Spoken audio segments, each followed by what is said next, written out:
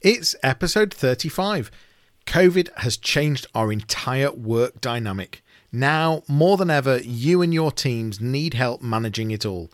Reduce employee turnover, do more offboarding, create brand ambassadors, not bashers.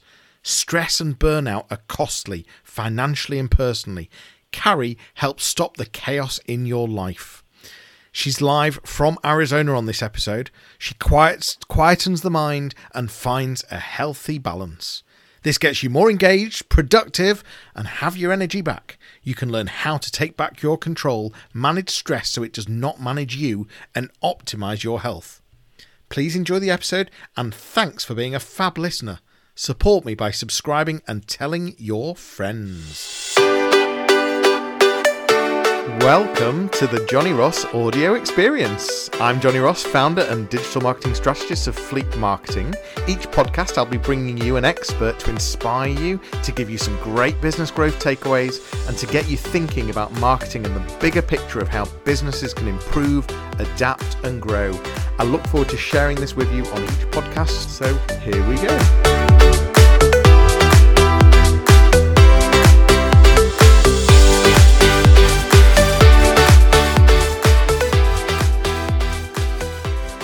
Hello and welcome to another live Q&A today. Hope you're well. Thanks for tuning in. We're live on LinkedIn, YouTube, Facebook, and you may be listening to us on a podcast as well, which is great. If you're a listener, thanks for being here. So we're going to talk about stress in the workplace and retaining employees, how to have better forward-thinking organizations that really understand their employees and find ways to retain and reduce stress and reduce that burnout. To discuss all of this, we've got Karrie Brazaski with us. You're in Arizona right now. How are you, Karrie? I am great. Thanks for having me. It's brilliant to have you here. And I was just looking at your LinkedIn. You've got a couple of different hats. You've got a profit and a not-for-profit. And the not-for-profit was very much started during COVID. That links into your background. You were a nurse, very steeped in healthcare. You set up Helping Healthcare Heroes. You're the founder of that. And that was all around trying to reduce burnout in healthcare people. But what was interesting was your title for the profit side is Burnt Out Recovery Specialist and Employee Retention Strategist. So this burnt out recovery specialist, I mean, are you really able to recover burnt out people? I actually can. You give me a day and I can get you out of burnout. And people think that like it took me forever. But, you know, once you hone in the tools and you really get in there, you can get out of burnout very quickly. It feels like it's going to take forever. And so I actually have a very fast, rapid process that we can get you out of it. And then I always say, but then you have to do the work. Then it's about a 20-minute a day that keeps you balanced and out of burnout moving forward. Just talk me through, let's just cover the not-for-profit, because, you know, we are still in a pandemic. You know, I really want to help support the organization that you've set up. Just give me a bit of the background on how that came about and your passion really there on, you're wanting to, you call them healthcare heroes was the word I was looking for, and developing tools so that they don't burn out. How's that's just starting to get some real traction going. Is that right? Correct. We're really kind of in that ramp up phase. We started back April, May of last year. I had a colleague who was trying to make a donation. She's like, I want to do something for these health professionals who are burning out, they're stressed. And you talk about this, tell me an organization that we can donate to so that I can make a difference. We looked and there were none, which is very typical because health professionals are all about helping everybody else. And when you looked at the charities that were out there, the nonprofits, it was about the patients that they take care of. There was nobody focused on the well-being of health professionals and first responders. And she's like, well, what if we just start one? So that's what we did. We formed Helping Healthcare Heroes, and it's all around creating a community where we provide tools and resources to help professionals and first responders so that they can continue to build their personal and professional resilience. These are amazingly resilient people, or you wouldn't be in healthcare to begin with. But sometimes the tools that you have, the tools only work until the tools don't work anymore. And so you need additional tools. And so that's what we're all about, is helping give them what they need so that they can continue. And the big thing, and it kind of does flow over into my for-profit work, is because when we don't have local healthcare, you can't have economic development. And when you don't have local healthcare, you've got this turnover in your hospitals, your health institutions, in your communities can't be as vibrant as they should be, and people can't get care locally. So it's kind of this multifaceted, well, yes, it's giving the health professionals the tools, but really it's so that they stay in the profession. It's so that they stay local, so that those of us who live in the middle of nowhere, like I do, can get healthcare locally. Yeah. How far are you managing to reach with this so far? Is it quite local? Are you just focusing on the state you're in, or are you going wider? No, it's actually global. We actually have people from the UK in our community. We've got, all around the world, of people who, if you're a health professional, it doesn't matter if you're in, well, I don't know this, but I would assume taking care of a person in Burma, UK, or the US, it's still taking care of people. And it takes its toll on our mental and physical well-being unless we have something to build ourselves back up. And so it's kind of that you can't serve from an empty cup. It's filling their cup back up. Yeah, well, what we'll do is we'll share the links afterwards on the threads and in the show notes as well. So if you are a healthcare hero listening right now or watching right now, and you would like to get involved in that, then that would be good. And in fact, actually, for those listening, I should tell you that that this was recorded. It was recorded on the 23rd of March. So that is today, 23rd of March. If you're watching, you're live with us right now. But the reason I say that is because it's in the UK, it's a real significant day, because this is exactly 1 year ago that lockdown was announced by our government, and so it's quite an emotional day, and it's as I said, it's a significant day, and so it's probably quite nice just to have marked that. And if you're listening, this was a few weeks ago, but well, and think about that. We all thought that would be very short. Here in the US, it was 10 days, 15 days to flatten the curve, and a year later. And so the mental anguish and I call it the trauma and drama of what's gone on has been really hard on people, and it's really hard on health professionals. Yeah, no, I fully agree with you. Let's go to your main business. So I think the majority of times you're working directly with organizations, and you'll typically be working with senior leaders, giving them the tools that they need, reducing stress, helping them retain staff. You were talking to me just before we started. You were talking to me about a stat that I'm not sure if it's one of the organizations you've worked with or currently working with. 25% turnover rate of staff. I mean, that's just huge. And this is with 2,000 and it's also with 2,000 staff. It's not 5 staff, 10 staff. This is 2,000 staff losing 400 a year. And this is common, is it? Well, in IT, kind of the tech industry, their run rate right now has been anywhere from 20 to 28% turnover. And even in healthcare, when I was an executive at the hospital, it wasn't uncommon, and I forget because I haven't read the latest stats, but it was anywhere from 17 to about 22, depending on the sector as well as the specific position. But even 10% turnover, if you think about it, if you're an organization that's 200 people, 10% is a significant amount of people, when the average cost, and this is just like taking the low end, is about $7,000 to $10,000 for a low wage person is what it costs an organization, up to 3 times the wage. So if you think about an executive who's making $150,000, 3 times that to replace them. And that's in, recruitment, the costs of not getting the work done, the stalemate of your organization. I mean, the costs just go on and on. And if you're you think about the staff person who I've had lots of turnover. Like I talked to a colleague not long ago who was like, I'm looking at leaving my organization because everybody keeps turning over. And I'm tired of not being able to progress because we're constantly onboarding. And so I always say, if you don't start taking care of your retention issue, you're going to really start losing your top performers. Well, throughout this, we're going to talk about organizations and how they can retain staff, but also how they can ensure that senior leaders aren't burning out. But one of the other topics that we'll also get onto is from a personal care point of view and how we individually can help ourselves. I think you've got some really great tips on that. It's, you've got many hats, I think, and one of the hats is helping individuals as well. So we'll see if we've got time to get onto some of that as well.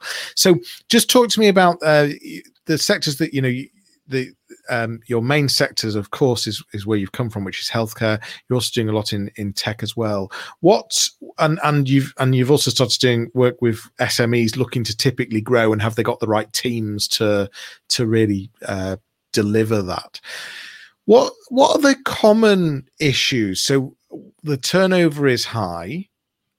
What are typically the reasons? And I think you're insinuating that the focus is too much on the onboarding, but not figuring out why people are leaving and fixing what you call sieve. Yeah. So, you've got this funnel. If you think about it, you've got these people coming in, but if you've got the sieve and they're going out, you have to have a good offboarding. I actually was on a roundtable last week, and I think it was one of the executives from Intel, and they were saying, we lost women in 2020. And I don't know if you saw the study that came out. And this was just in the US, but there were like 150,000 jobs lost in December in the US that were all women. And there was $16,000 people growth in December in the job market that were all men. So it's like, what is happening that we're losing women? And so Intel, I think they were talking about how they were going to go and do a deep dive of those women who had left in 2020 to find out really what it is. And I think sometimes we're so afraid, or we make an excuse, they wanted more money. I will tell you, people hate change. Just innately, we hate change. People are not going to just go look for another job if you are providing them with what they need. And I can wholeheartedly, in 5 for-profit hospitals that I worked at, I never worked where I got to pay the most. Typically, my organization paid less than everybody else, but I still was able to retain and even get wait lists for staff because it's the culture. You have to build the culture. People want to come and work for good organizations. And I used to even say, if you're only coming here for a paycheck, I'm not the place for you. Because yes, I want to pay you fairly, but there's more to a job. I used to always say, I chose the man that I want to spend the rest of my life with. I've gotten 23 beautiful years with him and a 14-year-old son out of it. But when I work, spend more hours in the day with people that I didn't choose to be around. So it needs to be good, and there needs to be something more than just the dollars. Because people don't stay because of the dollars. They stay because they have worthwhile work. They feel like they make a difference. And even when they leave, we talked about this offboarding, you need to have an offboarding process, because the last 6 to 2 weeks or however long that a person is in your organization can really frame whether they leave, as a brand ambassador, or whether they're going to be a brand basher. If you've got a lot going out, you want them to still speak highly of your brand, of your organization. And maybe they were a 10-year employee and whatever. maybe they just needed to go do something different, or they couldn't grow with you. You still want them to be happy with the 10 years that they spent with you. And if you treat them like, well, you gave your good notice, no, they're not going to talk highly of you. Or this is the other thing. So I see you used to work with ABC company. How are they? No comment. I would almost have you rather someone tell me exactly what was wrong than to say no comment. Because when I say no comment, I can only imagine how bad it was. Yeah, I fully agree. And this whole thing of, I've heard you say brand ambassador and brand basher before. And, you know, certainly from even from my point of view, marketing point of view, you know, more people, I can't remember the stats, but people will tell you when they're not happy. They tend not to tell you when they're happy. They always tell you when they're not happy. And so in fact, actually what you're doing there is, you know, filling the funnel of negative stories and negative comments around your business, and destroying trust and destroying all that brand that you're trying to build. So not only have you got a huge cost in replacing staff, training staff, loss of productivity, loss of sales, you're also firing this company's crap. Yeah. It's amazing how well, I guess, you know, do some of the senior leaders get that, or are you having to really help them connect the dots a bit? I think you have to connect the dots, because people don't think about it, because when somebody leaves an organization, your first thought is, oh my gosh, what am I going to do to replace it? Yeah. Instead of, how do I make this a smooth transition? You go into what I call fight or flight, which most of us live in all the time. And so you go into this, you know, oh my gosh, I got to fight. I got to protect what I have. I got to make sure that this is, and yes, you have to do all of that. But at the same time, you can learn a lot as to why the person is leaving. You can do it in a very supportive way. To me, if somebody is like, if they're leaving because it's a better opportunity, I grew you. I made you, and I didn't, it's probably a bad word, but I have helped you gain these skills to where you are now more valuable than you were when you came to me. And so I should celebrate that. And it's hard for people because they just see, we invested all of this in you and now you're gone. The other is, maybe if you watch why people are leaving, you can create it within your own organization. If they're leaving because there's not job growth opportunity, what can you do to grow your people? You know, I think it's Charles Branson. He says, give everybody what they need so that they are absolutely ready to go somewhere else, but they don't want to. So you want to make your people extremely valuable to somebody else, but keep them. Keep the environment to where they want to work with you, because it's not about the paycheck. It's about everything else. I have a leader who supports me. I feel like I am supported. I have some balance. They value my family. I mean, whatever that is that you want to stand for as an organization, build that into your teams so that you can have some sustainable culture and long-term viability. Because if you've constantly got the sieve going and you're losing people, you really don't have long-term viability.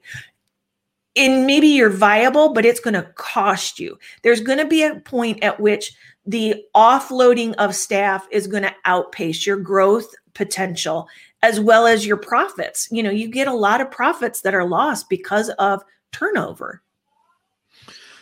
So a lot of what you're saying there is around ensuring that you've got the right culture. Mm-hmm.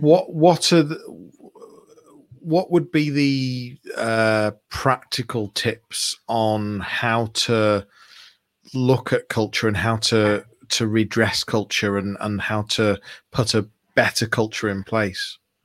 So I had lots of experience with this because, as I was telling somebody not long ago, I worked at 4-5 for-profit hospitals. Nobody hires a new executive because the culture is great. If the culture was great, people wouldn't be leaving. So I had this opportunity to be able to really build and improve culture. And so there's two things in my opinion. One is making sure that you have the right leaders. And even if you don't have the right skill set of the leaders, you've got the right mindset and the mentality that they want to help their people. And the second would be investing in those leaders so that they can have crucial conversations around performance and behavior expectations.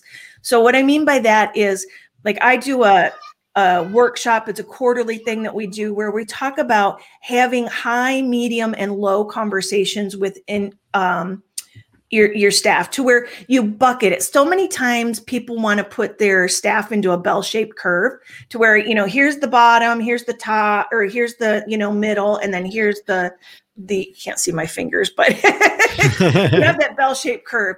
So, they want people at that low end, especially when it comes to compensation and stuff. But really, do you want an organization where you've got a portion of the people at the bottom of the bucket? No, you want people at the midpoint, so that they're at least a solid, steady Eddie employee. Now, I believe everybody comes to work, whether it's physically into a building or now virtually, everybody comes to work with a desire to do a good job. Not everybody knows what a good job looks like. And so as a leader, it's your responsibility to point out when they're doing it well and praise it. But when they're not, take it privately to be able to show them how to do it. So many times we as leaders tell people, okay, you can tell me all you want that I need to be more productive. But unless you give me an example of how I can be more productive and you show me how to be more productive, I'm going to continue doing what I do because I don't know any difference. And so it's creating this environment where it's open to learning and you get the feedback. And even the low performers that you have, you are giving them specifics of how they can improve their performance to become the middle steady Eddies. Like, we don't all need rock stars. Rock stars can be they can be draining to manage. You have an entire department of rock stars. It's exhausting. And so then you've got to, you're doing some other things to make sure that you're creating some boundaries and filling your own cup up. But really, it's progressing people, because people don't want to do a crappy job. They really want to do a good job. And so you as a leader and even an executive, you need to show them how to do the job. How do you get leaders to change? Because I'm guessing that some of them are quite difficult to get out of their habits. You have to be able to put the mirror up. And I think sometimes it's some very private conversations, because if you do everything as a group, the more tenured I am in my position, the less willing I am to change. It's not because I don't want to change. It's because when I change, it's now new. I don't know how to do this. And so I feel very incompetent, because I was an expert doing it this way. But when we make the change, you go from this high level of expertise to incompetence. And it may be very short that I'm in that window, but I have to create the behavior to make the pivot, and it's very uncomfortable. The other is that if you're a very ego-driven organization, it's going to be really hard, because you're not open to the feedback. You're not open to the willingness to change. And so as you work with organizations, the higher and the more experienced, the more hand-holding they actually need, because it's new and it's different. And so I think when you have some of those very private conversations, like when I work with an organization and we're doing this, I will have private conversations with just the CEO. Do you feel comfortable with this process? Let's role play this. Let's make sure that you are competent, because I don't want to put that CEO or those top executives into a group training and they're clueless and they don't know how to do it. And they're learning right along with their people.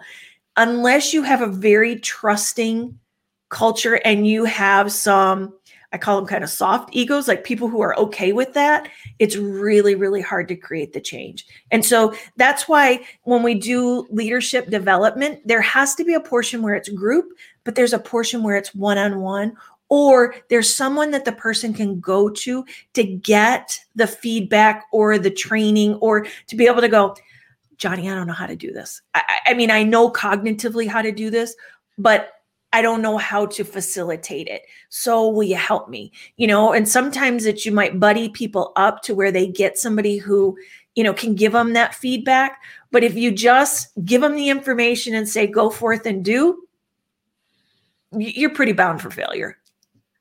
I mean, there's a portion of people who will do it, but the people who probably really need to do the pivot and change aren't going to do it.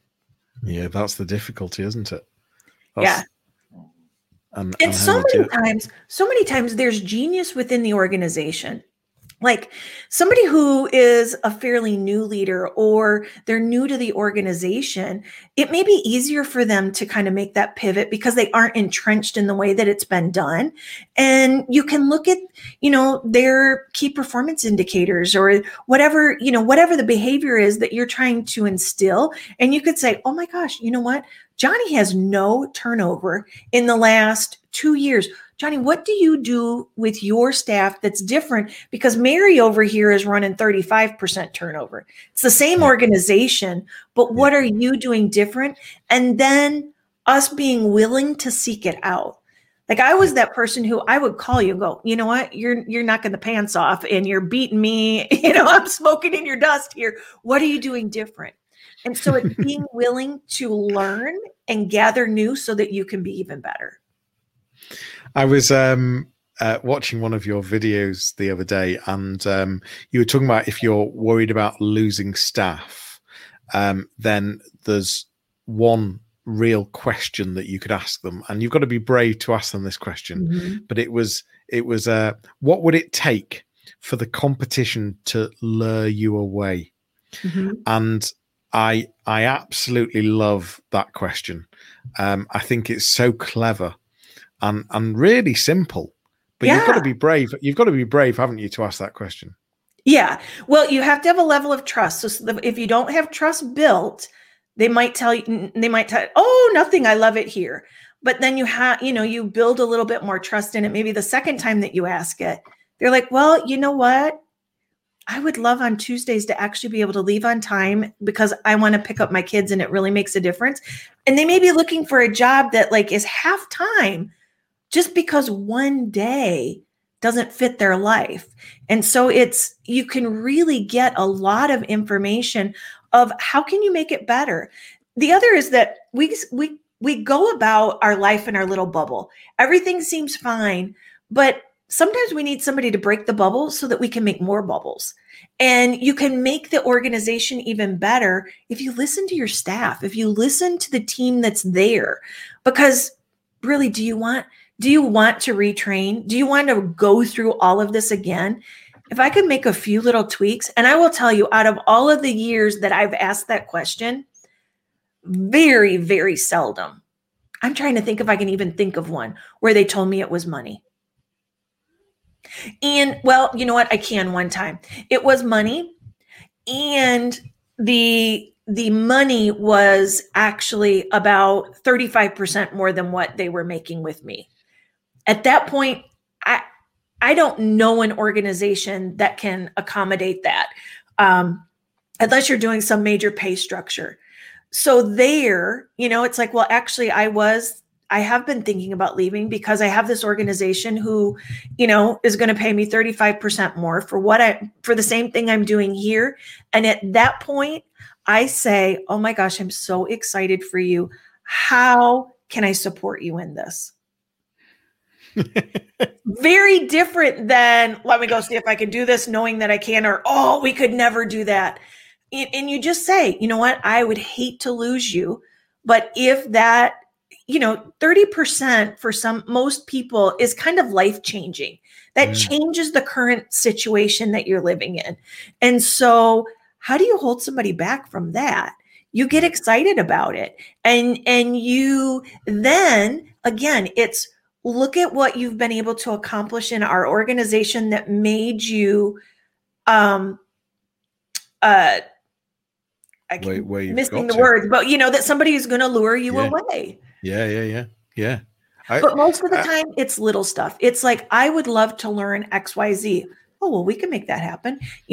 I see that you pick certain people to lead these trainings. I would love to do one. Absolutely. Usually it's related to what they want to do to grow. But, it's a huge opportunity for you to find out what can make your environment better. I really love the question. And I think it's, as I said, it's brave to ask it, but I can see how it could open so many thoughts and ideas.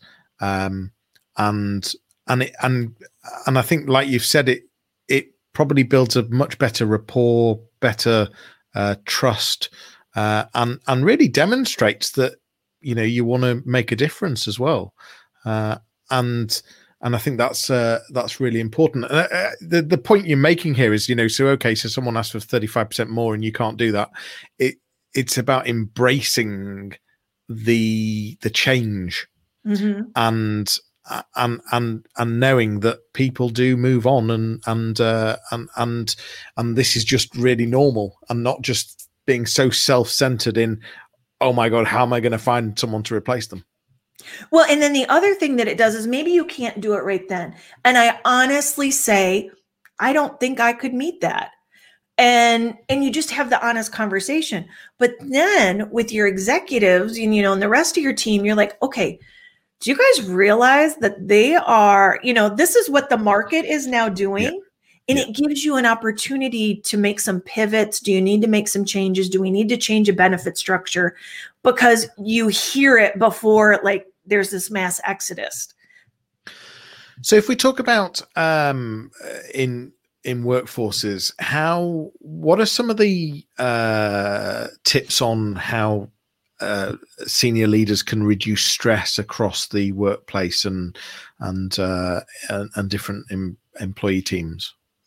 So I shared with you my number one tip earlier that I think everybody, it doesn't matter if you're line worker, management, executive, and that is making sleep a priority, because our bodies need sleep. It is how we rejuvenate. When we sleep, we rejuvenate at the cellular level. And so the more that you can make sleep a priority, most people will say, oh, I'll sleep when I'm dead, or I don't have time for that. And sleep becomes this, what's done, whatever's left over, then I'll sleep. But what we're finding from a lot of the research and the information that's coming out is that sleep is more important than diet and exercise. And I will tell you, it's a whole lot easier to manage my sleep than it is my diet and my exercise routine. And I feel great. Just like when you get a good workout, you feel great. And so it's making sleep a priority, ideally 7 to 9 hours a night. When you sleep less than 6, there are studies that your rate of all-cause mortality, meaning it doesn't matter what you're going to die from, people who sleep less than 6 hours a night routinely die at a faster and a higher rate than people who get the 7 to 9. So people say I'm being very melodramatic, and it's like, well, there's the statistics to back it up. Sleep is important, and if you don't do it, there's a good chance you can die sooner. It's certainly very clear, isn't it? But how do senior leaders reduce stress across the workplace? So of course, one of the ways is advising on less sleep, etc. But what are the other things that they could introduce that reduce stress? So one of the things is open communication, as well as clearly defined expectations. One of the biggest things that cause individual stress is unknown expectations, constant change, or not knowing what, maybe it's not even knowing, it's creating an unrealistic expectation. So when I talk about like burnout in an organization, I say it usually has 3 pillars. You have the individual. So the things that I can do in my own person, I can make sleep a priority. I can make sure that I hydrate. You don't even think about, water intake actually reducing your stress, but it can. Making sure that I have boundaries around certain things in my life, making time for stillness, meditation. I mean, there's studies that actually show that meditation, when we're really stressed, our amygdala shrinks. And with meditation, it kind of goes back to a normal state because, again, you're getting out of that fight and flight and over into rest and relaxation. So you can do meditation. It also grows gray matter in our brain. So our brains get bigger and stronger, and it doesn't matter. It can happen in as little as 10 to 15 minutes a day. So there's things on the individual level. Then you have the culture. So leaders, the more that you can deal with the culture and building a culture of, we kind of call it people first, creating that sustainable culture. So there's things that you can do in the culture. And then there's the environment. And so what is the environment in that which people are on? Most of us were all in a building. And then COVID, we all kind of came to our own personal homes. And so it's, what is the expectation of work now? If you were in a group where I needed to talk to Johnny and Mary and Sally to be able to get this work done, now that we're all electronic, digital, it doesn't get done as fast as it did before, because I used to be able to walk down to Johnny's office and we'd say, hey, let's go get Mary. And you could do these kind of impromptu. Now you have to pick up the phone, create a Zoom meeting. Oh, they're not available. So now I have to send a calendar request. Well, that works for Johnny and I, but it doesn't work for Mary. So things that were spontaneous in the office that we're able to really get a lot of creative work done is going to take longer now that you are virtual. And so it's, what is the expectation? Like I talked to an HR director not long ago. They went, everybody went home, but the expectation of what the employees do hasn't changed. And so are you creating an unrealistic expectation? That's a good point. The other that people do, so there's research that we're actually working 49 minutes longer now that we're home than we were when we were in the office. So we're putting in 8 hours and 49 minutes instead of an 8-hour day. Are you UK? Are you guys on typically an 8-hour day? Yeah, well, it depends, doesn't it, on the person? Yeah, but, kind of in there. So, but you're working about 49 minutes longer. When we were in the office, you went up to the bathroom, you talked to people throughout the day. People came into your office. You went to the water cooler. You didn't get 8 hours of total work done. So why do you think you're going to do that when you're home? So, it's that realistic expectation again as to how much work can you get done? And the other is manage the outcome instead of managing the time clock, because our current system really rewards inefficiency. If I am not super efficient, I can stretch my work out to an 8-hour day. If I'm efficient, I might get it done in 5, but now I have to either look busy or find 3 more hours of stuff to do because I was efficient. It's really kind of a backwards idea of, we're still running in the model of factory working. And that's not what we want of people. We're hiring them the most pay for their brain, for what they can get done. And so we want to make sure that we're supporting that and not managing it unrealistically. Yeah. I love what you're talking about with regard to breaks and that 49-minute thing, because I think what's happening is that a lot of people are ending up working their commute. So the time that they'd be in the car or on the bus or the train or whatever, they're suddenly working. And I think that likewise, lunch breaks, people aren't having them, not going out for walks, getting some exercise. And I think all of those things make a difference. I wanted to move on to so from a personal point of view, you've given your number one tip, which was a stress reducing tip, resilience tip, which is, get some proper good sleep. I heard a couple of other tips you've got, which I really like. And the first one I wanted to go to was the saying no. Talk to me about that. Yeah, we're so afraid to say no. And for you to be able to have balance and really know what's on your plate and what you can accomplish is you have to say no. And we have to stop feeling guilty. Like I always talk about, I worked in this one organization. I had this CFO. We would go into a meeting and I would come out with a list of things to do and he would never come. And I'm like, after a while, I'm like, why? And I'm like, it's because he kept his mouth shut. So he didn't say no. He just didn't say yes. And he didn't get things added to his plate. And so you have to know what your boundaries are. What are you capable of? And is it better to say yes to 5 things that you get done and you can accomplish versus saying yes to 10 and 5 you fail at? Think about that. If you really want to be a high performance individual, you need to know your boundaries, and saying no allows you to accomplish what's on your plate. Now, granted, I don't even say we have plates anymore. Everybody's kind of carrying around a platter. There's so much on there. But if it's not pertinent, it's okay to say no. The other is that so many times we think it's expected to say yes.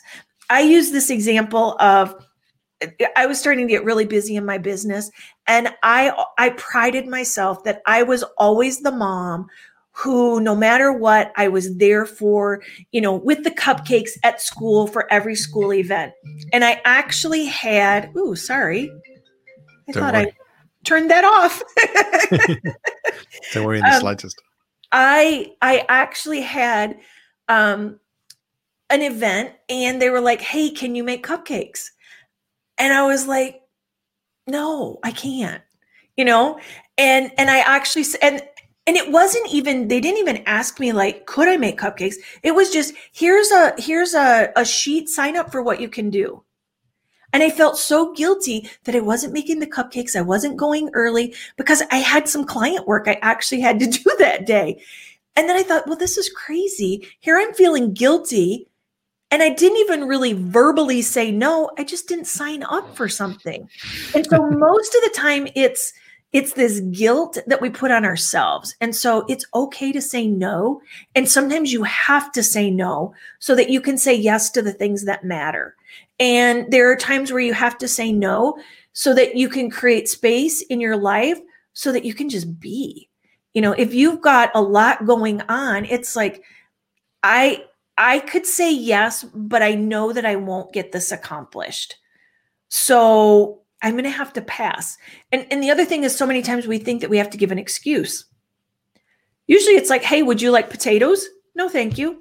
And they get passed around the table, unless you're at your grandma's who is like, why aren't you eating? Are you okay? A simple no is okay. And so practice saying no. I say it's the very first word that we learn as kids. No, no, no.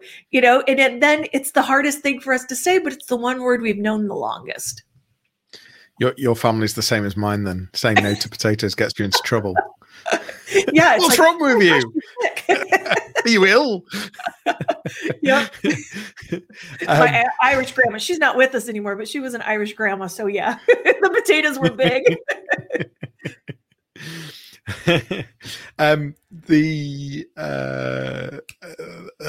The track's gone. Oh, saying no. One of the most important things I learned in my business was being able to say no.